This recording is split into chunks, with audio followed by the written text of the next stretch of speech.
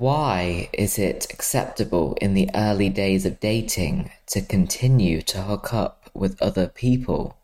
We constantly complain about our loneliness while being single, but we are increasingly scared of commitment.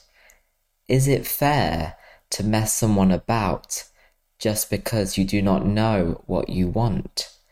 It is no surprise that so many people are stuck in situationships.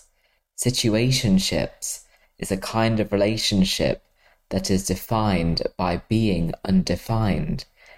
Its lack of clarity and direct communication creates unnecessary confusion and anxiety for all parties involved.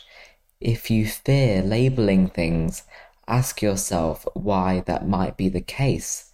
It has become yet another vicious cycle that we have become stuck in.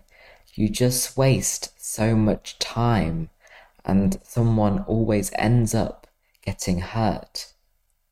A relationship has to be built upon mutual respect and trust.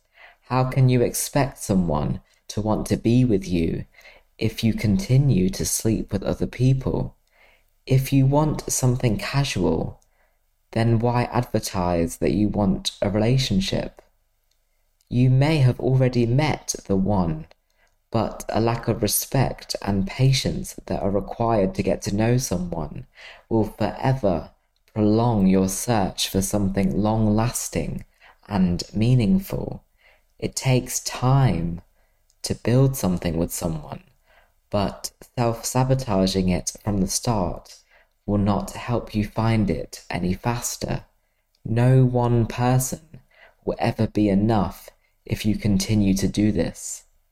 Try to establish boundaries and expectations. Don't suppress your real feelings. Be kind to yourself and others. Treat someone you are dating with the same level of respect as you would expect from a partner. If you feel stuck, communicate how you are feeling. Don't make yourself suffer in silence. You deserve someone who wants to be with you and does not use labels as an excuse. Thank you for listening. I'm Aaron Patel.